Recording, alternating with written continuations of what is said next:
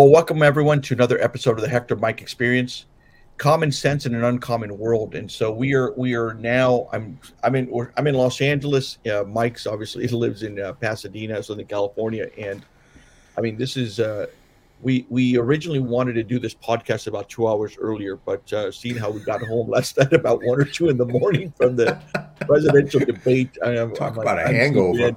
I had a breakfast this morning. I canceled last night about 1 in the morning, saying, I'm just gonna be beat in the morning. So, but it was a lot of fun. It was great to see a lot of people I haven't seen in a long time. I mean, Yeah. getting to do a lot of these interviews with Spectrum, Univision, and just a host of other folks was a lot. I mean, it was fun, amazing, and ended up in the spin room last night with like over 500 reporters, and I mean, it just brought back memories. I mean, I think this is my fourth or fifth presidential debate I've been involved in, with helping out with the press and being a spokesperson. Um, and it was truly a great time. Micah, It, and Mike, and I don't know how the hell you did this, but you ended up having some really good seats. I mean, yes, I was there to do media work, and I ended up getting a seat to sit down and watch the debate. But I mean, my seat was like behind this big giant blue pole, which I'll try to see if I can you post should some put, of yeah, this. that's a good, the Yeah, picture you have of you in the poll. The obstructed view seat. That's what you got when you go to Ticketmaster, the obstructed view seat. You wonder why it's only $3, and then you realize because you have to have a flexible neck to see around what's going on. But but you yeah, ended. I mean, and then you ended up. It's kind of funny because you ended up coming out on TV quite a bit. So which is kind of scary. Hopefully, I wasn't picking my nose or anything, but I was wide awake. At least I could say that. Yeah, it was about five rows behind Stuart Varney, and even from behind, sometimes when he would start to talk, I'm like, what the hell is that guy saying? Because he has such an English accent, yeah, British accent, but it was for the work that we've done, it's kind of like a World Series game. yeah. And for me, it was enjoyable because I remember in 2015 and 16, I think there were like literally like 13 or 14 Republican debates, and I went to all but one of them and worked. So I was like behind the stage and, watching all of the machinations and doing the preparation and everything else. This one was, show up, sit down, you know, make a few comments out loud in my out loud voice during the course of the thing to get, we were definitely having some laughs in the row I was in. There's Yeah. no doubt about it. But it was energetic. There's an energy to it.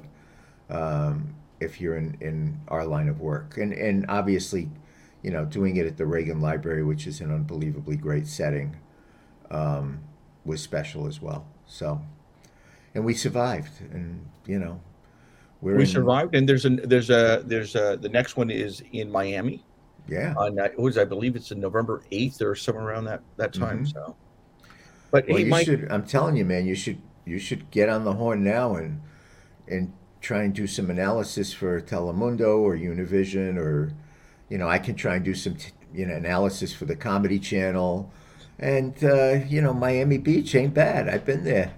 yeah, no, it is a great place. Mike, so what was your I was looking at this looking at the debate, looking at the post debate, a lot of comments about Kamala Harris not being there and Gavin Newsom kind of taking the role over for the campaign.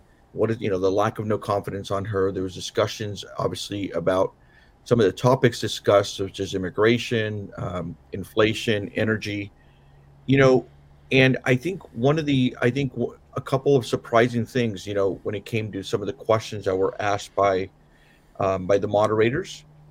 It's there was that moment at the end where Dana Perino asked the question, please write down, who you would vote basically off the island if you could, which one of these candidates would you vote off the island? And there was, there was some contention there from the debaters over to her, for even asking that question.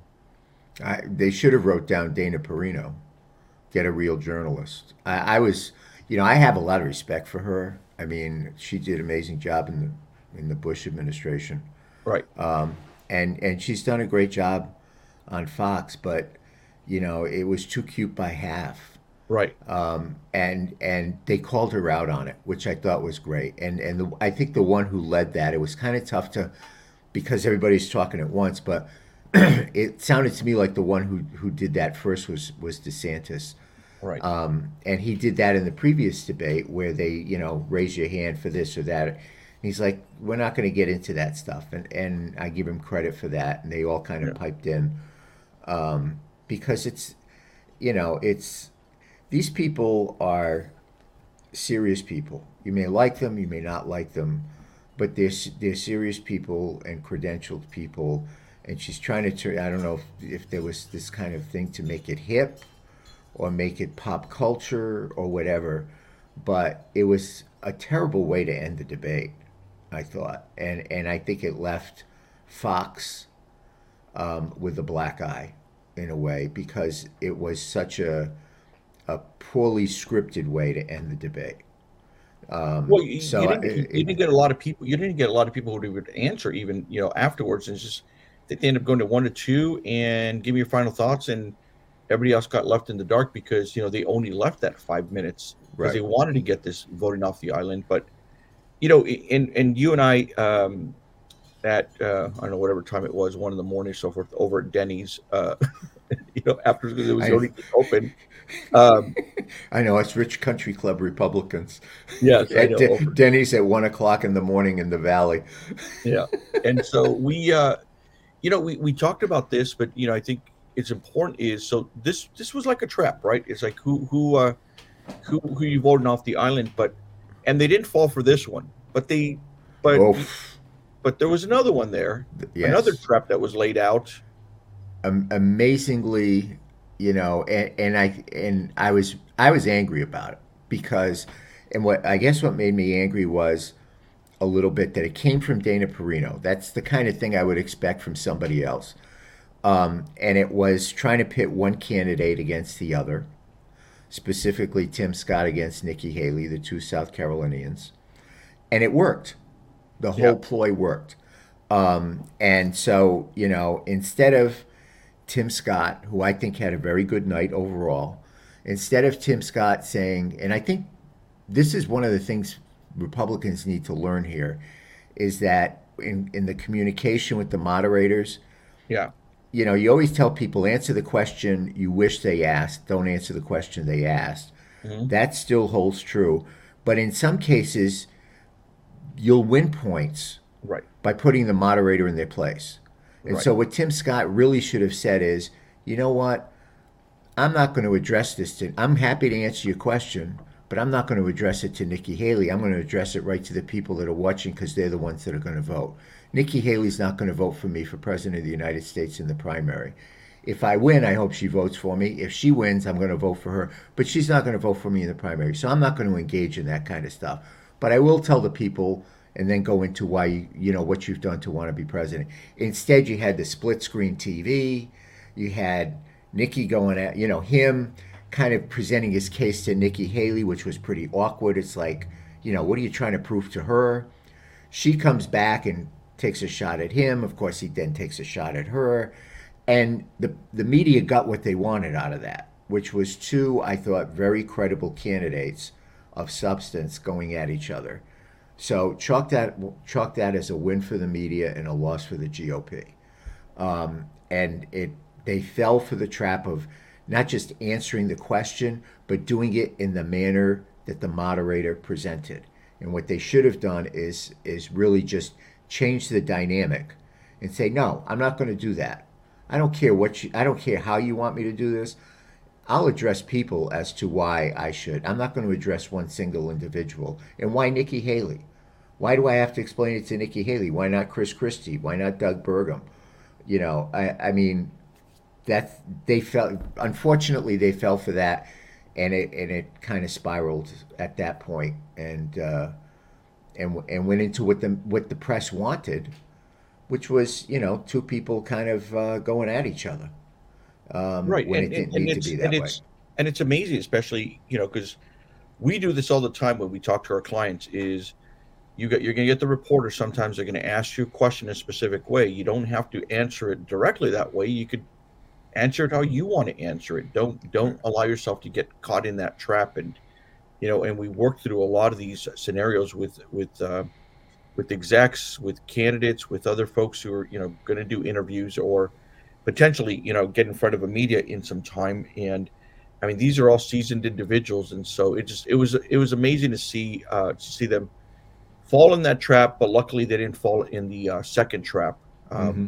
where And, they and said, I, we're not going to see who we vote off the island. Of and I that. think part of that, looking at it from a comm standpoint, communication standpoint, part of that was because of who asked the question. See, if that was Anderson Cooper or someone from MSNBC or something like that, they probably would have been more on their defensive. These guys are trying to trap me, because it was someone that they probably felt was kind of more akin to them because of her previous work in the Bush administration and the fact she's on Fox News and the Fox Five and all this other stuff. They let their guard down with the media because of who it was, and she took advantage of that. And quite frankly, I think that sucked. To be honest with you, I was like, come on, girl. But I mean, she's a journalist. If they learned anything from this, all of them, it should be: it doesn't matter who's sitting at that desk. Don't trust them. They're not out for your well-being. They're not out to promote you. They're not out to make you look good. I don't care if they worked for Trump or Romney. I don't care who they work for. If they're sitting there as a member of the media, you treat them as someone to be wary of, regardless of how well you know them and regardless of what their credentials are and where you may have known them from. Um, you know, I'm, I mean, I'll tell you a story. I learned that when I was a young Republican. I remember I was working for the great mayor of Providence, and I was also chairman of the Young Republicans in Rhode Island. And we had a candidate running for, I think it was general treasurer, and a press guy that I knew very, very well, great guy. He asked me a question: do you think that, Ronald Reagan on top of the ticket is going to help or hurt this guy in Rhode Island? And, in my usual flip manner, even back then, I said, Jesus Christ on top of the ticket ain't going to help this guy. Well, that's what he puts in. The guy gets all pissed off, and I end up getting reamed out by the mayor. Uh, Many times I get reamed out by the mayor. But you never, no matter how well you know them, no matter how much you think they're on your side, they're not. Yeah. They've got a job to do, and their job is to put you into a corner and make you do something that is going to make them news, but not necessarily in your own best interest. So Well, and, lesson and, it, and learned. it really comes down to keep your guard up at all times. Yeah, You're with the just, media, and absolutely. that's one of the things, the important things is, even when you've got the mic on, it's like people are listening. Just keep your guard Hmm. up during the whole time. But Exactly. going into this, into a little bit more into debate, and I was looking at my notes that I wrote last night as we were having our Denny's late night dinner. And oddly enough, it's worse than chicken scratch. I mean, but in looking at my notes, I know we talked about last night too, is all these different sound bites, that the candidates Right. were throwing out there, all these kind of one liners. There's some good one liners that were thrown out there. Chris Christie had a good one liner. When he looked directly in the camera, and he said, "Look, Donald, I know you can't help yourself. You're watching this debate." And he called him, people are going to be referring to him as Donald Duck. A good line. Um, Nikki Haley had one over to Vivek on some of the things he was saying. I don't remember exactly. I think she said, Every time I listen to you, I get a little bit dumber, "Yes, that's what it was." Yeah, but which may be from a movie somewhere, I think. it's like, okay, so we've got all these one-liners. what we a lot of these folks, and I said this at Univision a couple times in Telemundo last night, is because they asked me, said, "What is this debate about?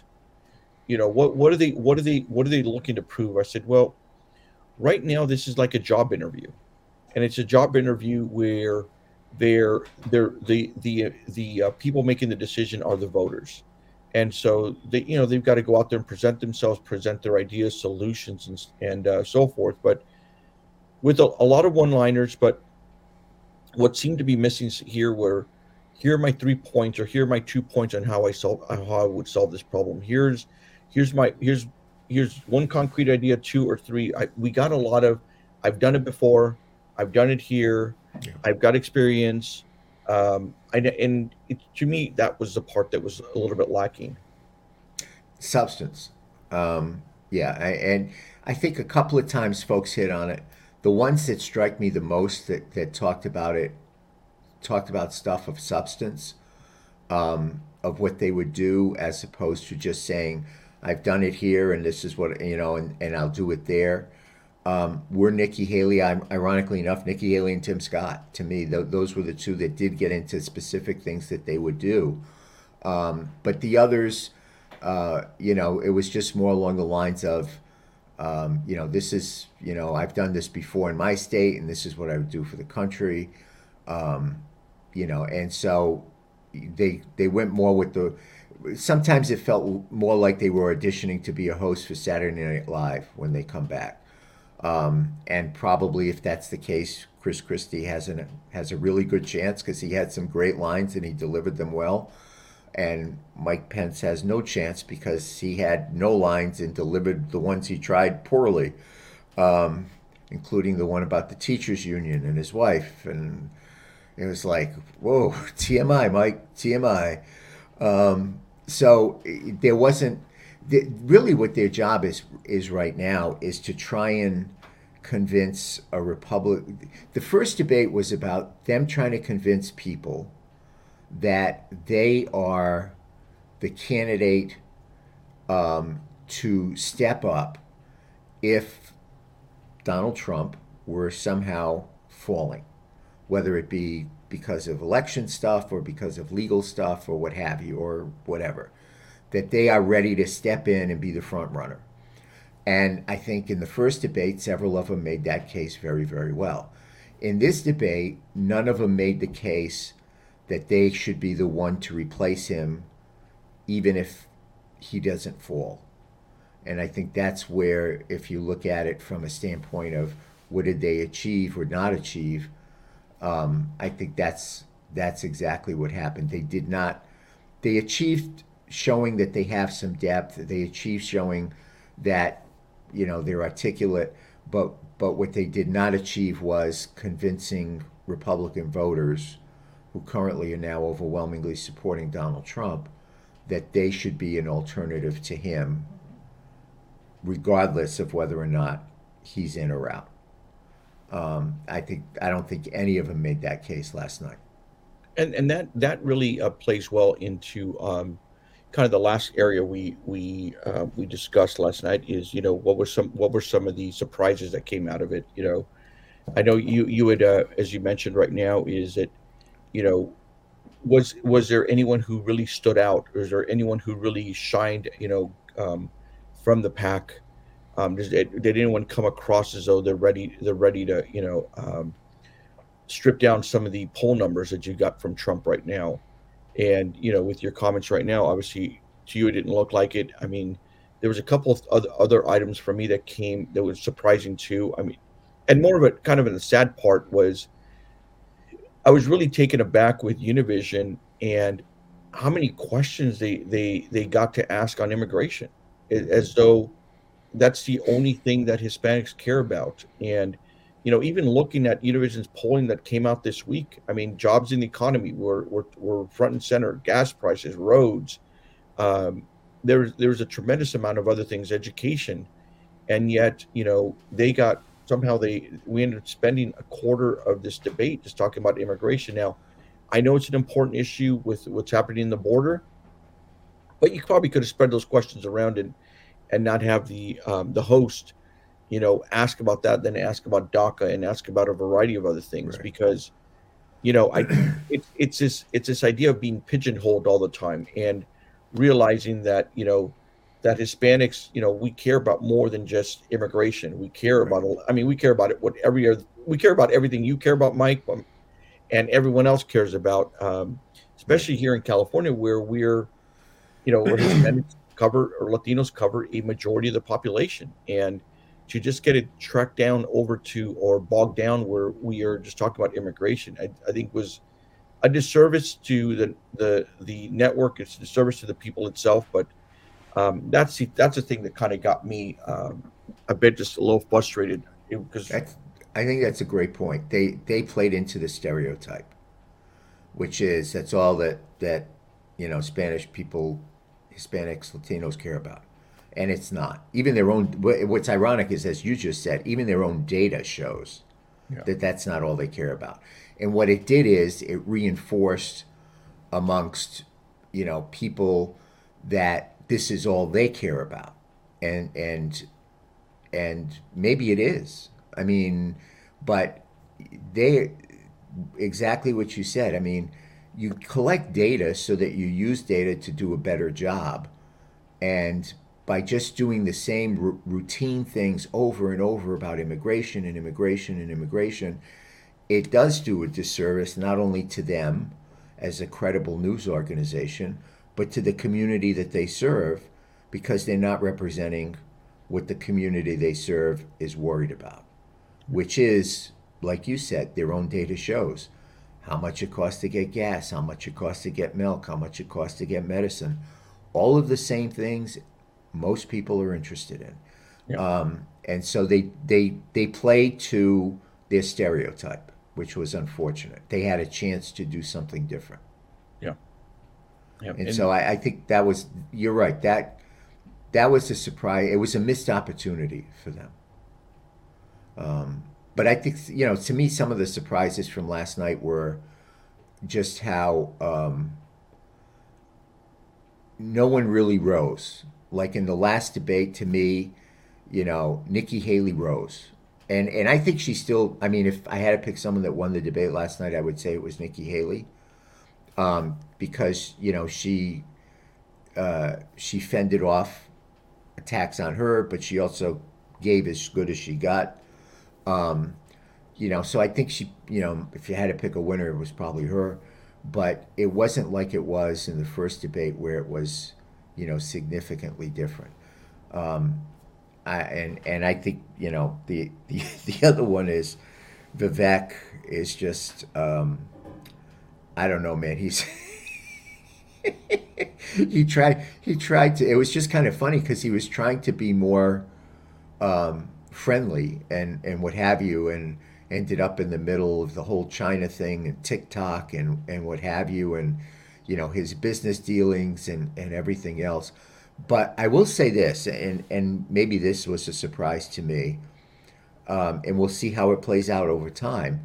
One of the things Nikki Haley did is she broke new ground when she went after Ron DeSantis about his record on fracking and oil, and talked about, well, you talk about day one, but what about day two when you took over? And I don't really, no one has been talking about that. And so I think probably what's happening now is the Oppo researchers of all these campaigns and probably in the media are now doing, looking to see exactly what it is that happened in Florida and why it happened. And it'll be interesting to see that come up as yeah, well. Maybe the other thing just to throw out there that surprised me, and we talked about this on the last podcast, I actually thought abortion would be talked about more last yeah, night than it was because, there has been this dust up within the Republican Party where, Trump talked about abortion as being an issue that hurt us in 2022, our inability to message that.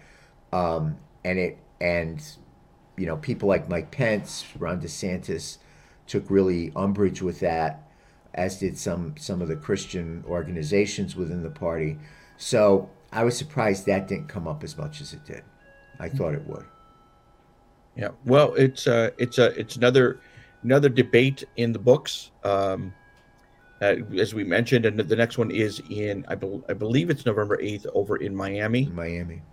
Should be a lot of fun there.